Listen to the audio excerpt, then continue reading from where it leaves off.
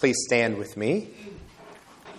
And let's turn in our Bibles to Matthew chapter 9. This will be our New Testament reading before our sermon text in Zechariah 7.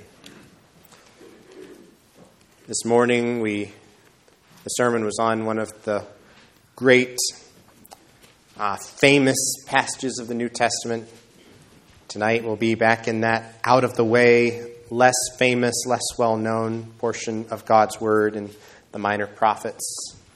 And yet there, too, the Lord has for us challenges and treasures for us to heed and learn from and be encouraged by. But first, here from the New Testament, set some context. We'll read Matthew 9, verses 9 through 17.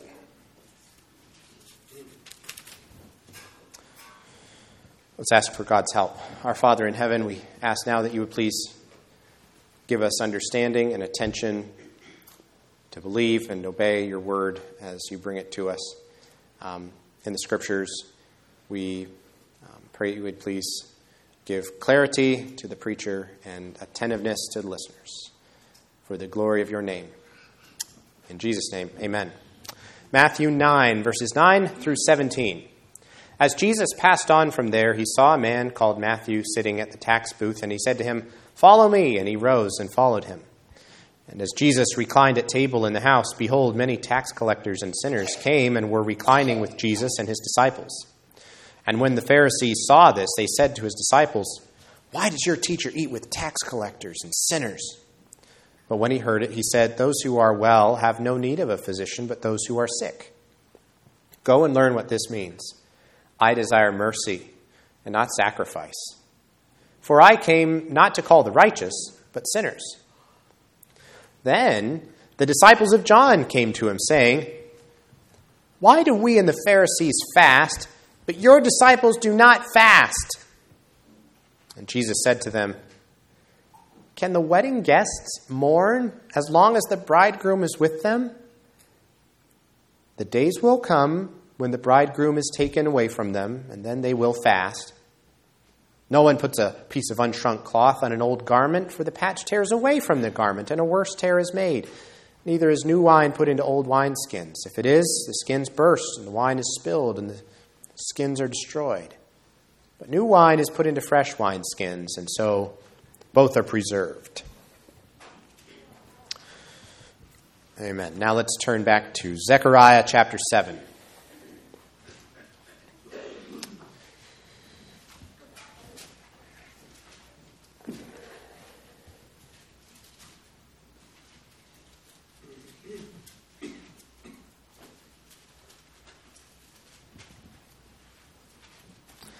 I hear those pages rustling a little longer. We're turning to the minor prophets. Zechariah 7. I want to just say before I read this, chapters 7 and 8 really go together.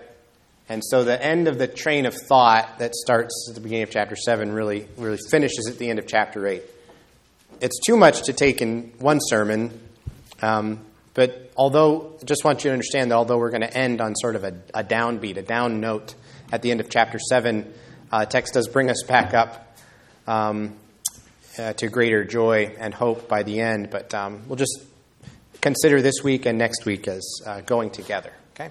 So Zechariah 7. That's what we'll read tonight. In the 4th year of King Darius, the word of the Lord came to Zechariah on the 4th day of the 9th month, which is Kislev. Now the people of Bethel had sent Sharezer and Regem-Melech and their men to entreat the favor of the Lord, saying to the priests of the house of the Lord of hosts and the prophets, "Should I weep and abstain in the 5th month, as I have done for so many years?" Then the word of the Lord of hosts came to me, "Say to all the people of the land and the priests, when you fasted and mourned in the 5th month and in the 7th, for these 70 years, was it for me that you fasted? And when you eat and when you drink, do you not eat for yourselves and drink for yourselves? Were not these the words that the Lord proclaimed by the former prophets when Jerusalem was inhabited and prosperous with her cities around her, and the south and the lowland were inhabited? And the word of the Lord came to Zechariah, saying, Thus says the Lord of hosts, render true judgments, show kindness and mercy to one another. Do not oppress the widow, the fatherless, the sojourner, or the poor, and let none of you devise evil against another in your heart. But they refused to pay attention and turned a stubborn shoulder and stopped their ears that they might not hear. They made their hearts diamond hard, lest they should hear the law and the words that the Lord of hosts had sent by his Spirit through the former prophets. Therefore, great anger came from the Lord of hosts. As I called, they would not hear. So they called, and I would not hear, says the Lord of hosts. And I scattered them with a whirlwind among all the nations that they had not known. Thus the land was left desolate, so that no one went to and fro, and the pleasant land was made desolate. Amen. You may be seated.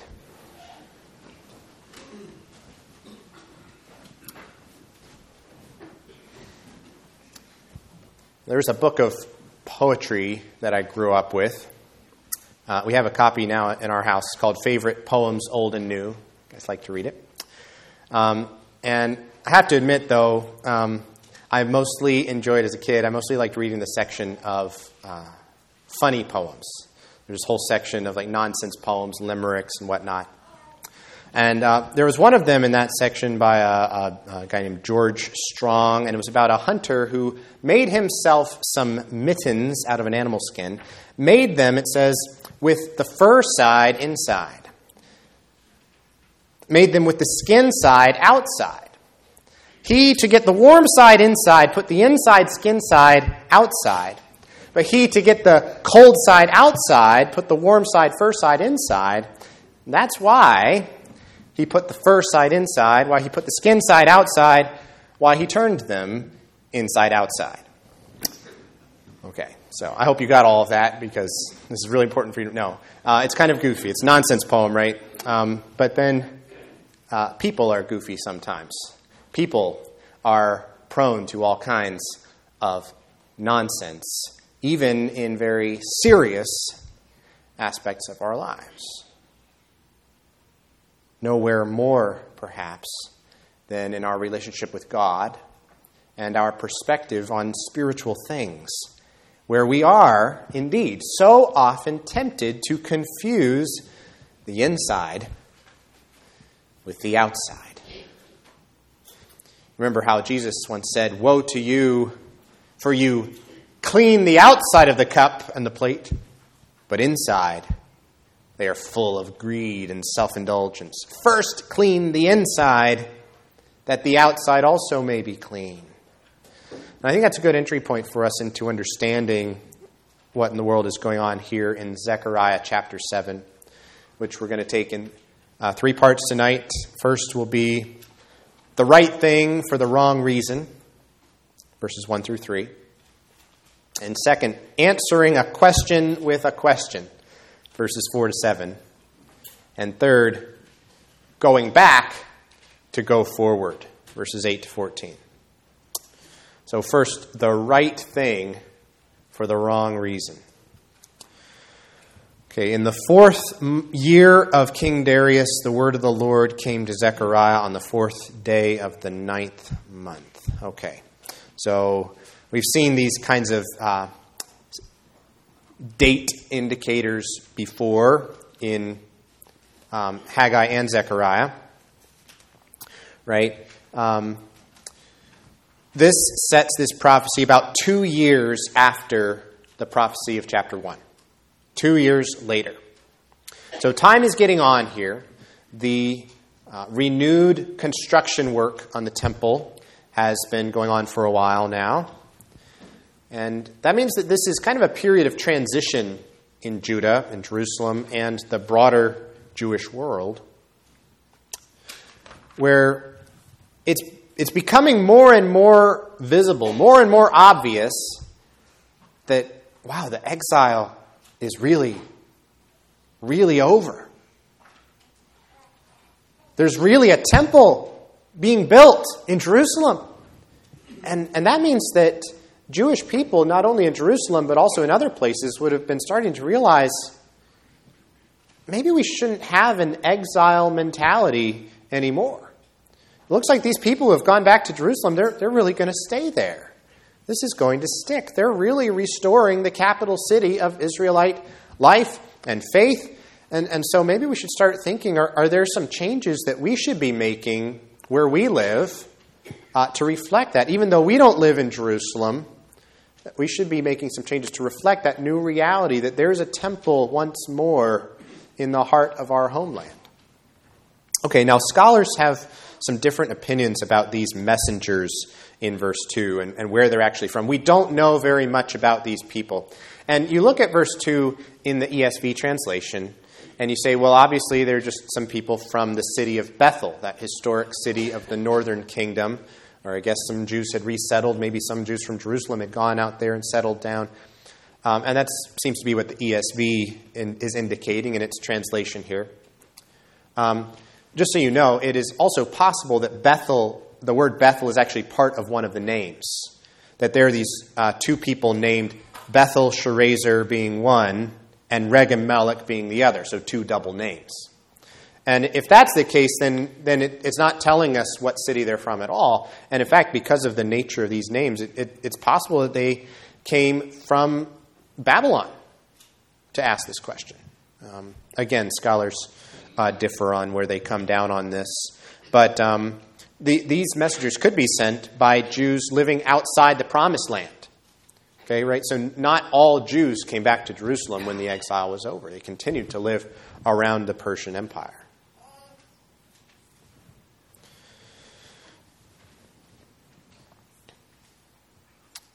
So we don't have to settle for certain who exactly these people are and where they're from, because the main point is clear here. The main point is that there are these Jews who don't live in Jerusalem, and where are they going to look for authoritative guidance about this matter of religious practice? They are going to Jerusalem. They're going to the temple. They're going to this beating heart of Jewish life. They're going to this place where they know there are true prophets receiving revelation from God. There are true priests here who are going to be able to teach us about the law of God. There are true leaders that we can trust and count on to direct us how we ought to be living further abroad. And so in general, this seems like a really good thing. This seems actually really healthy for Jews from outside the Promised Land to be looking to Jerusalem for leadership. So far, so good. It also seems like a good thing that they are here entreating the favor of the Lord, which is exactly what they should be doing. So the intent here, the stated intent is to clarify, what does the Lord want us to do?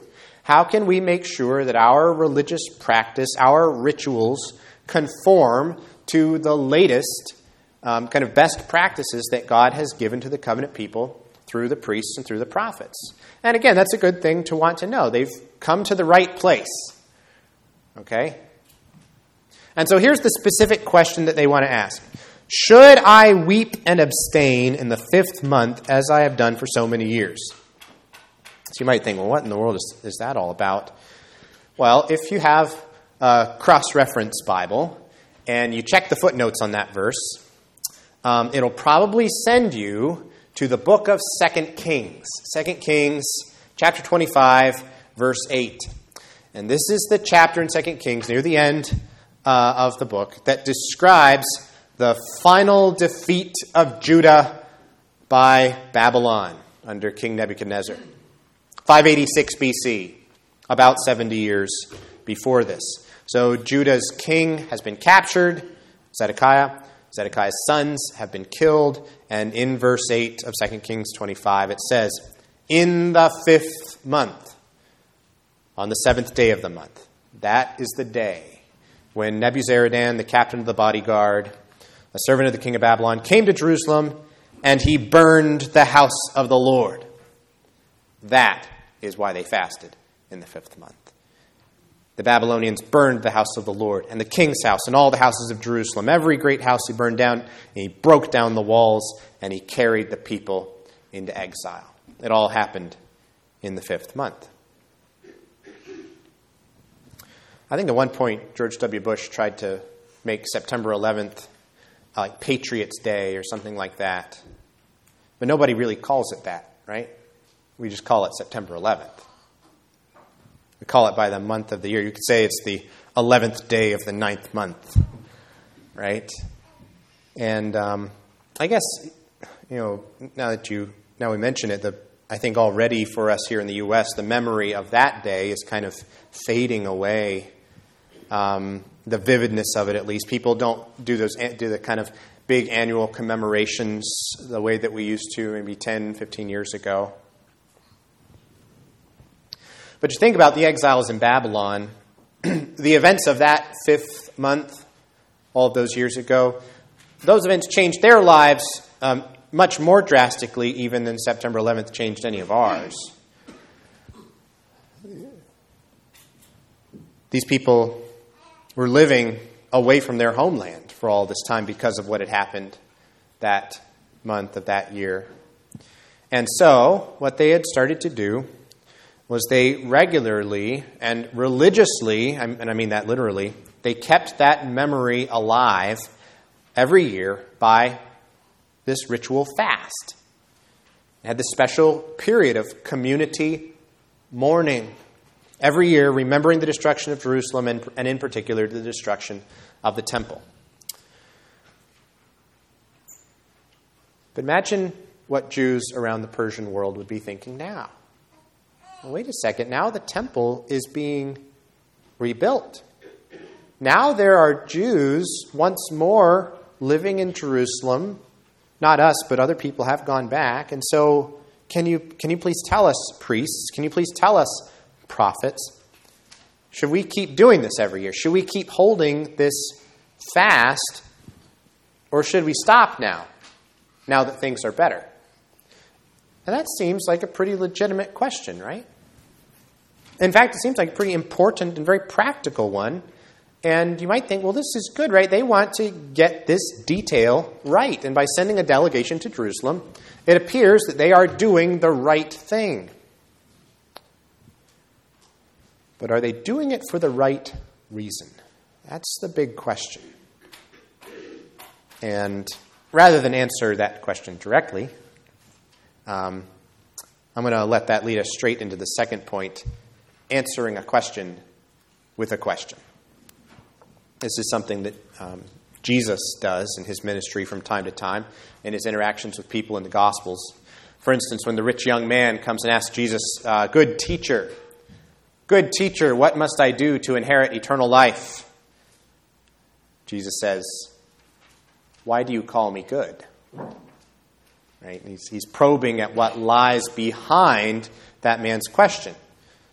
If you come to Jesus just seeking moral guidance, if that's all Jesus is to you, just a moral teacher, well, then what's the point of coming to him? Because other people can give you moral guidance. If you think Jesus is just another man who happened to have really good ethical insights about life, well, then what you're going to get from him, in principle, is really no better than what you could get from anybody else, because you have to assume if he's just a man, then he's a sinner too, just like you. So why do you expect him to have this authority to tell you right from wrong? I mean, he's obviously not a sinner, but by answering a question with a question, Jesus is revealing that that's the unstated assumption behind the young man's question. And Jesus is not just going to let that go. He's not going to accept that assumption that Jesus is just a good moral teacher. What Jesus wants to do is he wants to get to the heart of the matter. He wants to challenge that man's understanding of who Jesus is. He's not just another law teacher. He's the law giver. And he's the law keeper who can perfectly keep the law in the way that young man couldn't. Okay, I guess I've gotten off track a little on the rich young man.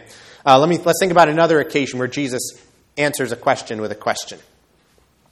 This one was a trick question when the religious leaders ask him, so Jesus, where do you get this authority to do these things that you're doing? And again, Jesus comes back by asking them, Well, let me ask you, where did John the Baptist's authority come from? Was he from heaven or was he from men? He's turning the dilemma back on them. Now they're going to have to either show their true colors to the people. We actually don't think John was a real prophet. And then the people would have gotten very upset at them because they did think John was a true prophet. Or they have to say, well, sure, he was from God. And then Jesus, the follow-up would be, well, then why didn't you believe him? In particular, the things that he said about me. And so Jesus does this in his ministry. He uses this strategy of answering a question with a question. We want to think about why. What is he doing when he does that? What he's doing is he's probing people's motives. He's probing the unstated assumptions behind their very loaded questions. Jesus is not just going to play along. What he's going to do is he's going to get to the heart of the matter. Which, by the way, is the title of tonight's sermon, The Heart of the Matter. And that is what the Lord, through Zechariah, wants to get at here, starting in chapter 4. So, you want to know about fasting. Should you keep doing it or should you stop? Well, let me ask you a question about fasting. Why have you been fasting in the first place? Why have you been doing this in the first place? What does it even mean to you when you observe this annual fast? You probably think of this annual fast as something that the Lord has been really excited about, really pleased with you about. As though the Lord is in heaven looking down and saying, wow, just look at those people. They went a whole day without eating. That is devotion. That's humility. I am so impressed. Props to them. I guess I'm exaggerating, right? But that's the sort of thing Zechariah is trying to point out. Do you think that that's what the Lord would have said about this annual fast? Obviously not. Well, let's see what Zechariah actually says here. Then the word of the Lord of hosts came to me. Say to all the people of the land and the priests, when you fasted and mourned, in the 5th month and in the 7th, for these 70 years, was it for me that you fasted? Was it for me? By the way, you notice how Zechariah throws in here this other fast they were also observing, not just the 5th month, but also the 7th. Apparently, they would have more than one fast every year. There were these other tragic events from that same time period that apparently they had other times of mourning and humiliation for. I'll let you follow up the cross-references for the 7th month on your own sometime. The point is, the Lord knows all about their fasting. It's like he's saying, I see what you're doing there. Yes, I know about that 5th month fast you've been observing. In fact, I know about the other one too that you didn't mention. I'll mention it for you. And I know you might think that I'm really impressed by those, but I'm asking you now, why did you do it? Why have you been fasting? Because the Lord is trying to get across to them. He doesn't really care so much about that outward ritual as he cares about their reasons for doing it. What is going on in your heart when you go through that ritual every year? Because you've got to understand, if you're going through that ritual just for the sake of going through the ritual, because you think that that's what I want that ritual, that I want to see you go without food for a time, that's what will please me, and you're completely missing the point. Not just the point of the fast, but the point of the exile, the point of the destruction of the temple. So the Lord in his mercy is going to correct them. He's going to show them what he really is concerned about, which is really no different from what the Lord is interested every other day of your lives, he says. And that's what he's getting at in verse 6. Verse 6, let's not even talk about these special fast days. What about all the other 363 days of the year, or however many? When you're not fasting, what about then? What about the days when you're eating and drinking? Why are you doing that? Do you not eat for yourselves and drink for yourselves? You are living your entire lives not in a God-centered, God-oriented way. You are living basically for yourselves. Your daily life is all about you. And because of that, your religious life, your rituals are likewise much more about you than they are about me. That's what the Lord is saying. This reminds me very strongly of something the Apostle Paul talks about in 1 Corinthians chapter 10. In 1 Corinthians 10, Paul is dealing with the question of meat that's been sacrificed to idols. This is a big question for the Corinthians. Should we buy this meat, and should we buy and eat this meat that's being sold in the markets, even though we know that it has been sacrificed in pagan temples? They sacrifice it in the pagan temple, and then the animal, they can sell the meat in the marketplace. Are Christians allowed to eat that? And Paul guides them through that ethical question, a pretty nuanced way through the chapter. But by the end of the chapter, he's basically telling them, look, you need to make sure you have straight what the main thing is here. The point about this meat sacrificed to idols is not that there's something wrong with the meat. God made the meat. It's probably very delicious. God doesn't view that meat itself as somehow tainted or like magically, spiritually poisonous or something. You need to be thinking not so much about that outward action as about why you are eating it or not eating it. And so he comes to the famous verse 31 where he says, whether then you eat or drink or whatever you do all to the glory of God. That's the crucial thing. In fact, it will often be what guides you in many ethically kind of ambiguous situations where the Word of God doesn't give you an exactly black and white answer, a black and white rule for deciding what to do. But that's okay, because what you have been given clearly in the Word of God is this reason for living. That you don't live for yourself. You live for Him. You live for His kingdom. You live for His purposes. And you can be asking the question, what's going to achieve that in this particular circumstance? Now, of course, we have to be careful here, right? We have to be careful not to use that thought process dishonestly to talk ourselves into sinning when God's Word does speak clearly about a particular action, a particular behavior, and we just don't want to obey it. And so we use this to kind of rationalize, but I think if I'm living for the glory of God, maybe He'd actually rather that I disobey His law. It's like the sort of thing that leads a man to say, God told me to leave my wife. I think it'll glorify Him more if I'm married to this other person instead. No, it's nonsense. It's ridiculous. Sometimes the Lord speaks very clearly, and when He speaks clearly, we need to obey clearly what His Word clearly says. At that point, you're not living for God's glory at all. You're dishonestly using that language of God's glory to justify and rationalize your sin. But then see, we're really back where we started. We're back to valuing the religious trappings more than we value what God actually values, which is His honor, His glory. That is the heartbeat of the Christian life. That is our chief end. It's our purpose for living.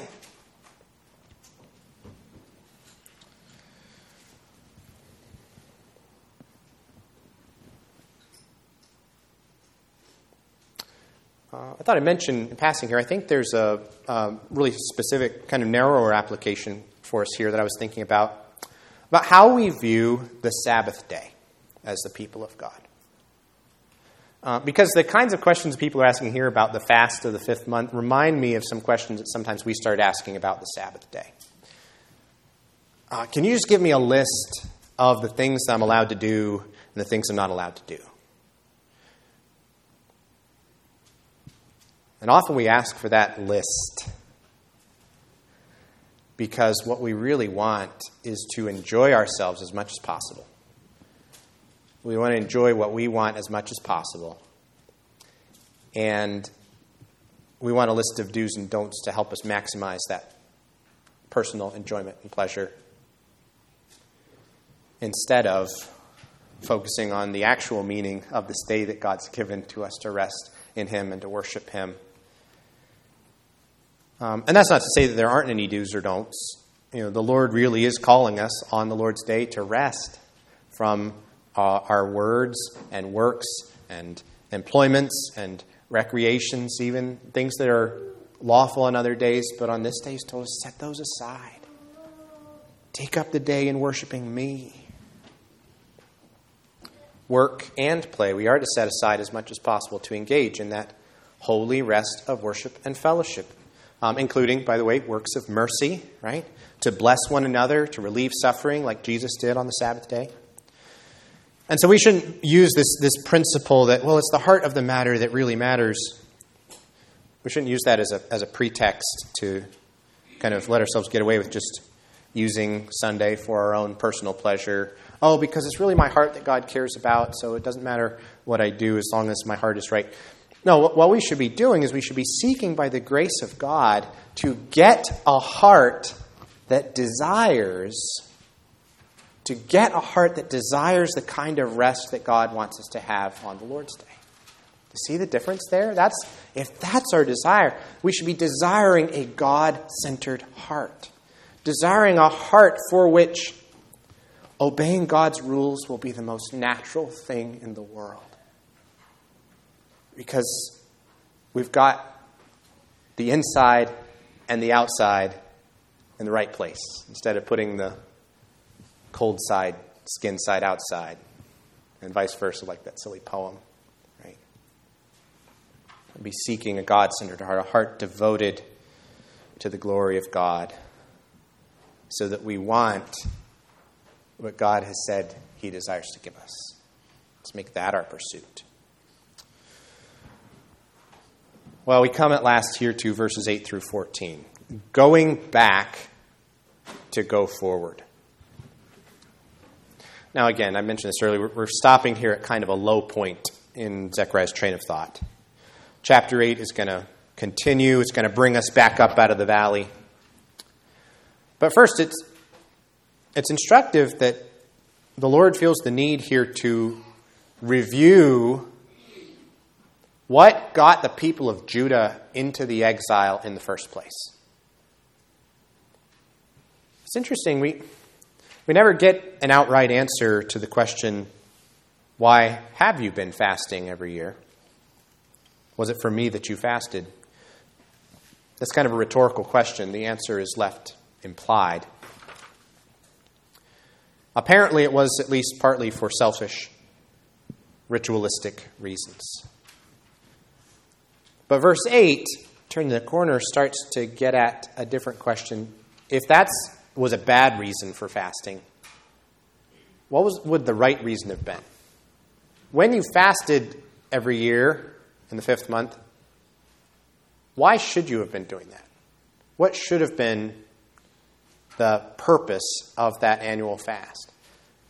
The answer is the whole purpose of that annual fast was to remember why Judah went into exile in the first place. It was supposed to be a day of national mourning to lead the people to humble themselves, to repent of the very things that sent them into exile under the judgment of God. And so the Lord's point in this last section is to focus the people on that. If you focus on the meaning of the exile, then the meaning of the destruction of the temple, then hopefully that will lead you to become much more concerned with things like justice and kindness and mercy. Much more concerned with those things than you're concerned with this ritual precision that you're asking about. So he says, render true judgments. Show kindness and mercy to one another. Do not oppress the widow, the fatherless, the sojourner, or the poor. And let none of you devise evil against another in your heart. That was the prophetic message to Judah back before Babylon took over. But of course, they refused to pay attention to it. The people were stubborn. It says they made their hearts diamond hard. Diamond hard, the hardest rock. And that is why the exile happened. It's because they wouldn't listen. They wouldn't listen. That was the occasion for the great tragedy. That was the historical root of your annual fast, he's saying. Wouldn't it be tragic today if you continued the ritual, but you forgot the reason it existed in the first place? Wouldn't it be tragic if you kept on fasting, but you forgot that awful judgment and the reason that it happened? Because if you forget, guess what's going to happen? You're going to repeat it. And that judgment can happen again in your generation. The Lord wants the Jews of this generation to remember and to care about the reason for the destruction of Jerusalem much more than they care about this annual commemoration of it.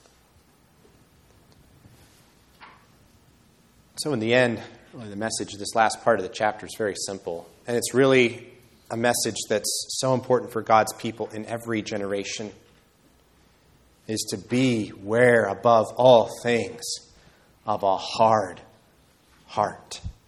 Beware of a hard heart. Look out in your own heart for the warning signs of being stubborn, of refusing to listen. You don't want to ever become the kind of person where nobody can tell you anything. The kind of person where you're always justifying yourself.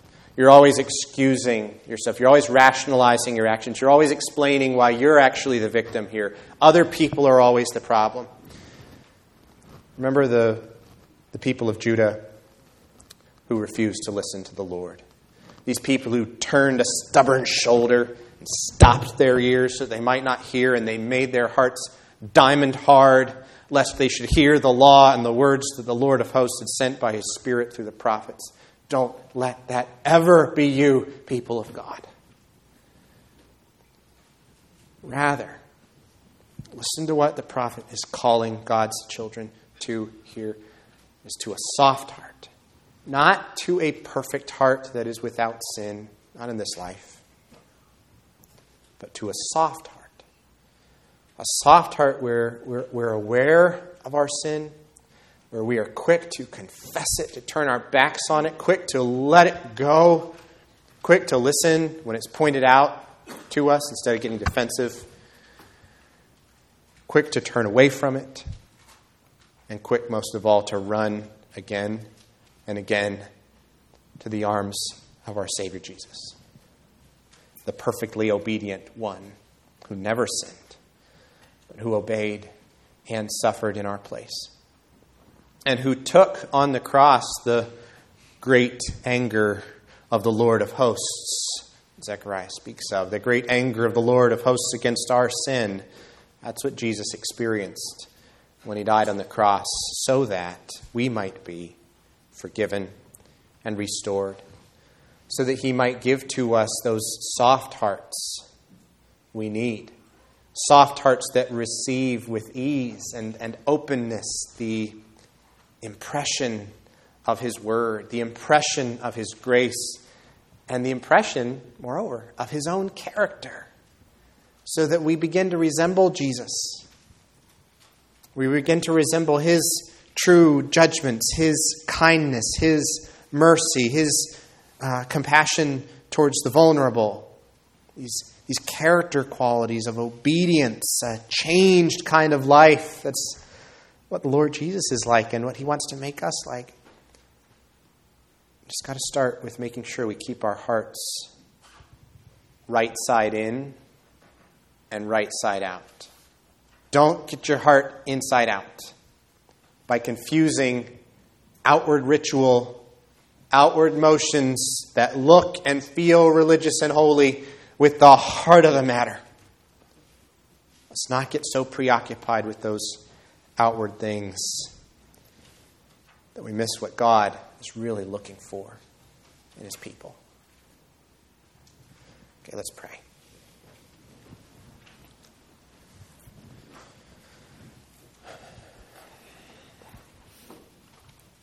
Our God, we don't want to be the kind of people who clean the outside of the cup and leave the inside still dirty.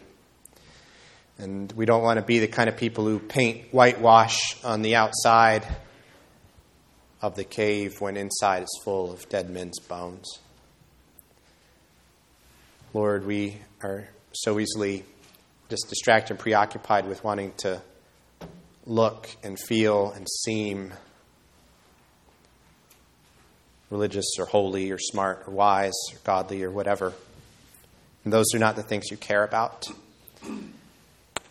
We ask that you would give us soft hearts to receive your word and receive that impression of your grace, of your law, and of the character of Christ himself, so that we would be on the inside the kinds of people you're making us to be, so that we would live not just in our outward religious actions of worship and outward Christianity, but that we would live every day, every moment, every little detail of our lives for the same single burning purpose, the glory of our great God and Savior Jesus Christ.